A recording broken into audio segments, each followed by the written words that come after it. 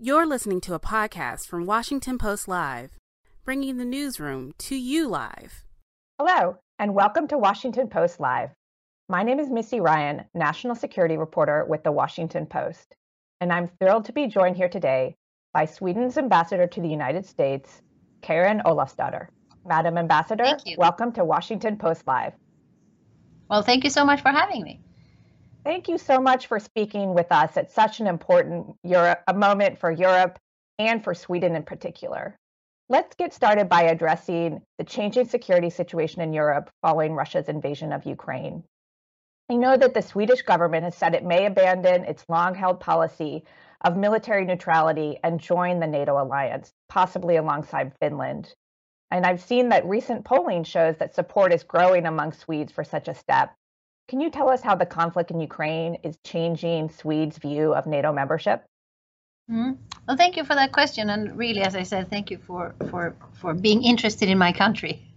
First, a small correction, and it's not me being, picky here, but we have actually, we scrapped neutrality when we joined the European Union in 1995. So we have been militarily non-aligned and neutral until we joined the European Union, and since then we have just been military non-aligned. So we're not neutral, and I think that's very important because we have taken part in every crisis management operation that NATO has had since the fall of the Soviet Union. We have been strong partners in the United Nations, taking part in so many of their peacekeeping operations and so on. And we have a military force to reckon with. We have, of course, living where we live in our neighborhood, we have seen an increased tension in our region, starting out already, I would say 2008, attack on Georgia. We've seen hybrid and cyber attacks from Russia coming on to us and to others. And of course, Crimea in 2014, that was very serious. And that's also when we took decisions. We had already taken decisions to sharpen our defense, but that we took a big decision then to really increase our defense spending. But the brutality of the attack on a sovereign, democratic state in our neighborhood, totally unprovoked, has, of course, in a way you can say it's a watershed moment. So 24th of February changed a lot. And we realized that we have to have a new discussion on our security architecture. Finland decided the same. So there are parallel discussions in our countries on what kind of security arrangements should we have going forward. We have not taken a formal decision yet in my country, but joining NATO is one of the options, of course, being discussed. And I think we somehow hoped that Russia wouldn't take this avenue and invade a fellow brother country, so to speak, which the Russians themselves have talked about always, that the Ukrainians are their brothers, that this would not happen and this was not a reality. But unfortunately it is. And that's why we really need to, look into our own security architecture. Yeah, I'd like to talk a little bit about the procedures and the steps that will be involved. I understand that the Swedish Parliament is going to be presenting a report in mid-May on security, and that the ruling Social Democrat Party will have its own internal debates around NATO membership. Do you think that this is something that could, if there is a decision to join NATO, be completed in the next few weeks and months before there's a June 29th NATO summit, and I think there's a lot of talk that maybe Finland and Sweden could cement their membership by that time? So, as you rightly noted, we have an internal discussion. So it's a discussion led by the Foreign Minister of Sweden, together with the Minister of Defense, and all our 8 political parties represented in Parliament are part of that discussion. So a report coming out of the discussions they have had will be presented on the 13th of May. And after that, decision will be made on whether we stay the way we are or if we decide to join NATO. And it's quite in sync with the discussion and the decisions coming out of Finland. And so if we decide to join, which I want to underline is not decided yet, but if we decide to join, I think we will quite swiftly approach NATO and do the procedures we need to do with the organization to send in our application, so to speak. And as we have understood, then NATO has to take a decision on inviting us as members. And then all national parliaments, or whatever procedure you have in the various 30 member states, will have to take a decision, a sovereign decision on our membership. So in the United States, and I've had several discussions with senators, Armed Forces Committee and Foreign Relations Committee and others, also now when my foreign minister was here for a couple of days, on what would it look like and how fast could it be? Because, you know, we realize that we come into quite dangerous time, we believe, if we decide to join, and until we are full members. Of course, we are not encompassed by the security guarantees that you get as a full member, but we would like to have some kind of cooperation. We're, you know, increasing our own security during this time, really raising our readiness and so on. We have already done that. But we see this as a time when we could be more vulnerable. So our hope is that particularly the US Senate could be speedy. And there are procedures that has to be followed, of course, because it's a treaty that you will have to ratify. But my hope, and this is really my hope, is that it could be done before the Senate goes on recess in August. Because the reason for this is that we want to diminish the time that we are in a vulnerable state if we should decide to join. And also the United States is, you know, extremely important for us and for all European countries when it comes to transatlantic security. And a strong message out of your Senate, you know, welcoming Sweden and Finland would of course send a very clear message to the Kremlin, but also to the other member states that the United States really stands behind the open door policy of NATO and you know, wanting us as new members. So if there are anyone in the Senate watching right now, I can assure you, you will see me and my Finnish colleague walking the halls of the Senate if we decide to join. Well, I'm so glad that you talked about this potentially vulnerable period between a decision by Finland and Sweden to apply for NATO membership and the actual accession when, as you say, a security guarantee would apply. And I just want to ask you a little bit about the context for why that is vulnerable, and that is Russia's threats to countries that are looking to join NATO. And the Russian government has issued threats already regarding the potential accession of Finland and Sweden, including potentially positioning nuclear weapons in the Baltic regions, potentially in Kaliningrad. Can you tell us a little bit more about how Sweden views those threats?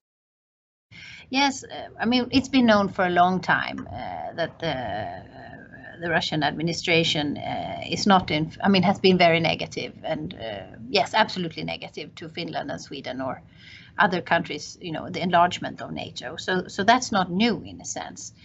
But since the discussions have been, you know, starting in our countries, and also one of the reasons for them attacking Ukraine was, you know, the possibility of the discussions on Ukraine coming closer to NATO.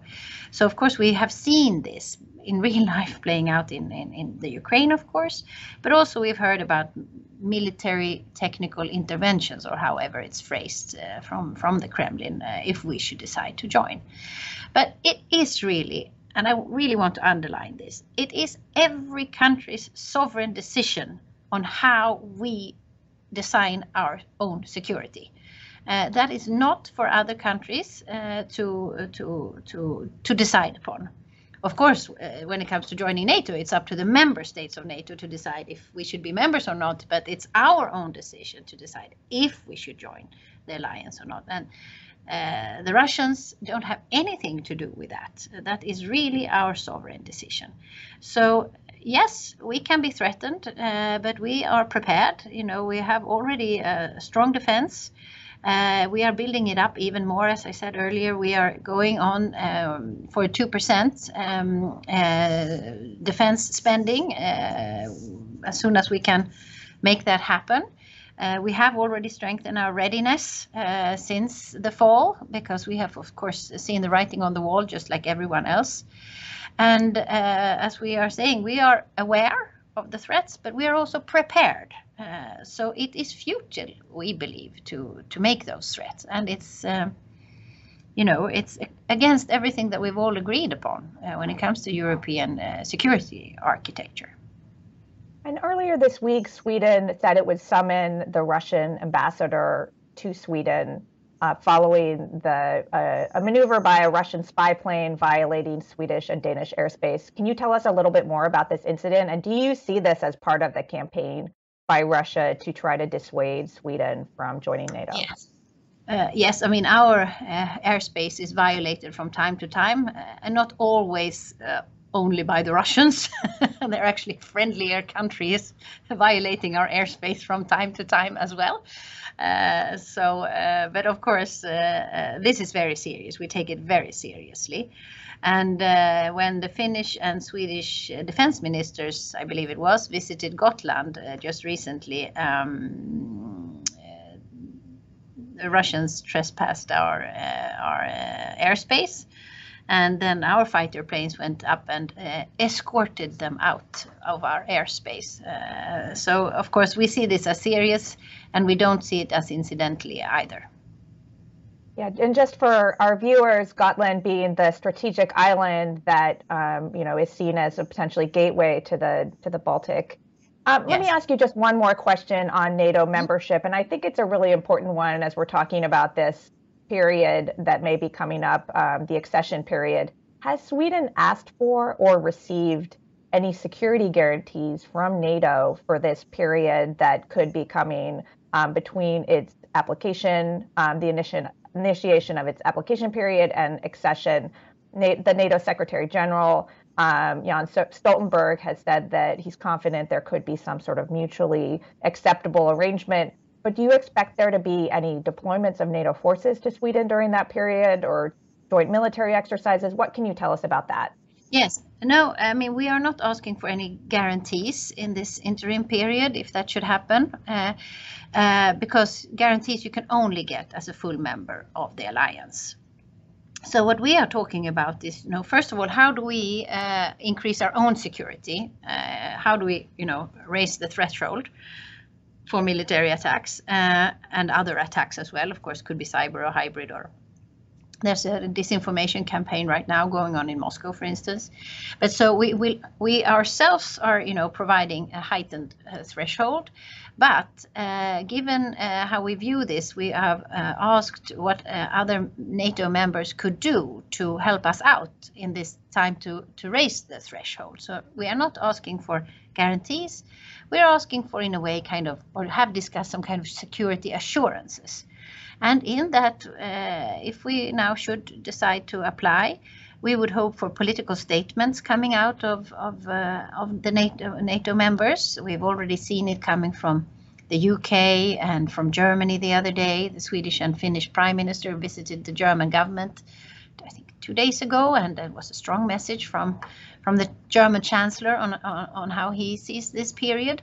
And of course, we would hope for a similar one from the United States, welcoming us and also, talking a bit about the security. What one could envisage is, we already have a quite strong exercise program, and we have been in NATO exercises for a long time. We've been in partnership to NATO, and now we're enhanced partner to NATO, and that's kind of as close as you can be to NATO without being a member. So, our military forces have been exercising with NATO forces for many, many years. We are as interoperable as you can be without being a member. We have also a strong defense industry that is also totally interoperable, and all these things. So one could envisage that we beef up the exercise program that we already have. One could envisage more kind of presence, maybe naval presence from vessels from NATO countries. We already have had just a visit a month ago, I believe it was, by 2 US warships. Things like that. So those are the elements you could envisage. Okay, let me just squeeze in one. We have a viewer question on NATO that I want to squeeze in before we move on to the war in Ukraine. We have a viewer, Jack Malley from Virginia, is asking you, why was NATO not attractive to Sweden previously? Well, thank you. That's a really good question. And as I told you, all countries have different histories. And we have been neutral, militarily non-aligned since early 19th century. Before that, we had been in every perceivable war in Europe, and our coffers were empty. Early 19th century. So that has been a policy of ours over the First World War, the Second World War, during the Cold War. Our history is very interlinked to the history and the situation for Finland. So after the Second World War, when first there was actually a discussion on having a Nordic defense union. But then when NATO was formed, our Danish and Norwegian friends decided that NATO was the organization they wanted to belong to, given their history before, and that it was very important that the United States decided to be part of NATO. So then Finland had to be in this kind of friendship pact with the Soviet Union during the Cold War.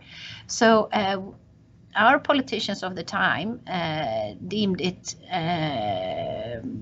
most useful and most important that we stayed militarily non-aligned and neutral to keep the tensions down in our region and also not leave Finland completely alone. So there were many reasons for this. And then, the end of the Cold War came. We saw the world differently. We had other hopes for Russia, of course. Russia is... we've always worked with the Russian population. We have a very close relationship. But the way the policies have been formed, the last 10, 20 years, of course, we have seen a Russia evolving that we were not hoping for. So given that, and now when we have seen how and experienced how a country like Russia, with its military force and its nuclear arsenal, has attacked a sovereign, democratic, independent country for no reason, of course, things change for us. We see our own situation differently then. So that is why we were, of course, as everyone else, hoping that this would never happen, that the development that we see in the Ukraine would never happen, but now it has. And that has really changed things for us because we have seen what our big neighbor can do. And of course, it puts our situation totally differently, And also we think that, given our defense forces, we will be a contribution to NATO. We have very modern, very well exercised, militarily savvy armed forces. We are a democracy, a stable democracy, fighting for human rights all over the world. We are also, geographically located where we are. And we have been in every NATO operation, as I said, and we are interoperable with NATO. So we have shown our solidarity to the alliance and to our neighbors for so long time. So given that things have changed and we have seen a Russia that we hoped we would never see, this has made us really reflect on what would be the best for Swedish security and how can we contribute best to the security of the region. So that's the reason why now and not before. Long answer, but it's important to get that. Thank you. Thank you very much. Well, let's discuss the war in Ukraine in the minutes that we have left. We're now just a few days away from Russia's May 9th Victory Day, and there is a lot of speculation here in the United States, at least, that President Vladimir Putin could officially declare war on Ukraine. And I want to note for my readers before I ask you this question that you speak Russian and that you your first post in the Swedish Foreign Service was in Moscow, so you have a lot of context and expertise here. Do you think that sort of declaration of war is likely, and what sort of significance do you think that would have at this stage in the conflict? Of course, it's extremely hard to know what's going to happen on the 9th of May. I, of course, hope that this will not happen. I hope that somehow Russia will back down and we will, as soon as possible, get an end of this horrible, horrible war. So I really hope that the Russian leadership is not taking that route, but there's nothing, I don't know if that will happen or not. I think we have all been, there's kind of this joke in town that we didn't think we thought the Russians had the capabilities but not the intent, and they had the intent but maybe not the capabilities we thought they had. Of course, that's horrible to say given all the horrible atrocities we have seen in Russia and how they have attacked civilian targets, children's hospitals and civilians, and really been extremely cruel. So this is, of course, something that we never expected. So we really feel that these heinous crimes that have been committed, justice must be done in a sense. So of course we contribute in every way we can in how to hold the Russians, the Russian leadership, I should say, accountable. And this is all the initiatives taken at the ICC and UN Human Rights Council and at the OSCE. So it's hard for me to speculate on what could happen. I hope it doesn't happen, what you talked about on the 9th of May. So it is important that we all signal to the Russians that this is not acceptable, that we keep the sanctions pressure up. Further discussions in the European Union on oil and gas sanctions to really try to change the behavior of the Russian leadership to end the war. Sweden and Poland is today holding a huge donor conference in Poland on how to gather even more financial support for the Ukraine. That's extremely important, so that we also help the Ukrainians, who are heroes really, the way they are fighting, that we continue to show them our support. We do that with the refugees coming to Sweden and all this the help we try to give. I know that this is probably a difficult question to answer, but I would love your thoughts on how you think Russia has changed since you were posted there as a diplomat. And, what does this conflict tell us about what has happened to Russia in the interim period? First of all, I really love Russia. I have loved living there. I've been a student there. I've been a tour guide there. I know I have lots of Russian friends. I love the culture. I love the people. It's a fantastic country, of course. And I think when I was there in the mid-90s, it was in a way a huge transformation. I think it's easy to forget today that we were, together with the Russian people, the foreign or international community was going to try to change a Russia that had been totalitarian for so long. And also, if you look back at the pre-revolutionary times, that was also tough. Serfdom was, abolished quite late in Russia, and I mean, every country has its history, but the Soviet period was something, of course, that was extremely bad, and a dictatorship and no market economy and all that. So that was going to be changed in a very short time. So together with the Russian people, all of us, we tried to do that. And I remember being a student in Moscow in 1991. There was basically no food. I could buy, this was before the Soviet Union fell. There were apples and onions to buy and more carrots to buy at the market. That was it. All the stores were empty, and you know all this. So it was a huge endeavor we were embarking on, and I was very optimistic, I must say, in the mid-90s that this would go well and so on. Then, of course, we have seen a Russia that has taken an autocratic turn with the development of the current leadership in Russia. And this was, of course, not at all what we were hoping for when the Soviet Union fell. It was a new day then, remember. And Sweden, for instance, we not dismantled, but we cut down on our defense, which had been, during 60s and 70s, we spent 4% of our GDP, and then we went down to 2%, and then 1% during the 90s, which we then realized was too little. So it took a turn that we weren't hoping for, and maybe, I don't know if we were naive or it's just coincidences on how leadership develops and so on. But of course, we are extremely sad and that it has taken the turn it has, because, Russia is a formidable country. We were hoping for something different, and I still hope for that. So it's tough times, and I really also feel with a lot of the Russian people. I want to try to squeeze in two quick final questions. Again, neither of them are easy to answer, but I would love to hear your thoughts first on a topic of U.S.-Swedish relations and U.S.-European relations. Obviously, President Biden, when he took office, promised to restore U.S. leadership to especially repair U.S.-European relations. And he said, as famously, America is back. And I'm just interested to hear your thoughts on, given the events of the last 6 months and the U.S. role in that, how do you think that has played out? Do you think that that has borne out in what we're seeing? Yes, I mean, really, I must say, I think the U.S. leadership since this broke out has been tremendous. And I just want to tell you, Americans, those of you who are listening, you should be very proud. The way you have shared intelligence with us and trusted us with that, all of us, I think, in Europe has been very important.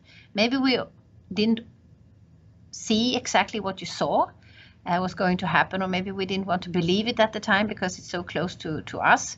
But I think really want to thank you for that, and we are extremely grateful for that. So unfortunately, you were right and we were wrong, in a sense.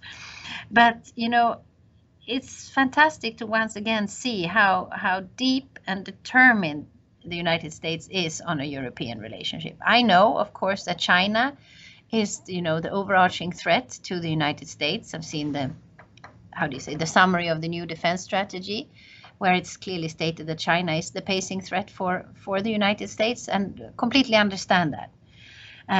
But at the same time, I am very happy for the strong commitment that we have been able to show together in this, how we have put together sanction packages, how we have shown, you know, solidarity together with the Ukrainian people, how the United States has decided to, you know, reinforce its military presence in Europe at this time, and really how we walk hand in hand when it comes to a tough policy on Russia. So I think that's been very good, and you know, I really want to highlight that the U.S. role in alleviating, you know, the consequences of Russia's invasion in Ukraine. So I think this has shown that we can do great things together when we decide to do it. And you know, Sweden has the presidency of the European Union coming up spring of 23. And for us, you know, this sounds very technical, but the Trade and Technology Council that we have, you know, formed between European Union and the United States is very important. And this also comes to how we handle Chinese technology and other countries' technologies that we deem not secure, and how we together can work on standards. If we set the standards for new technology, for instance, that will be the world standard because we are the biggest markets in the world. So we can cooperate on so many things. So I think this is really an impetus to also strengthen our cooperation in other areas. So I'm very hopeful for that. We need each other. Absolutely. Madam Ambassador, I wish we had more time so we could continue to talk about Russia and climate change and the European economy and many more topics. But unfortunately, we're out of time. We have to leave it there. Thank you so much for joining us, Ambassador Alasdatter. Thank you so much for having me. Thanks for listening. For more information on our upcoming programs, go to WashingtonPostLive.com.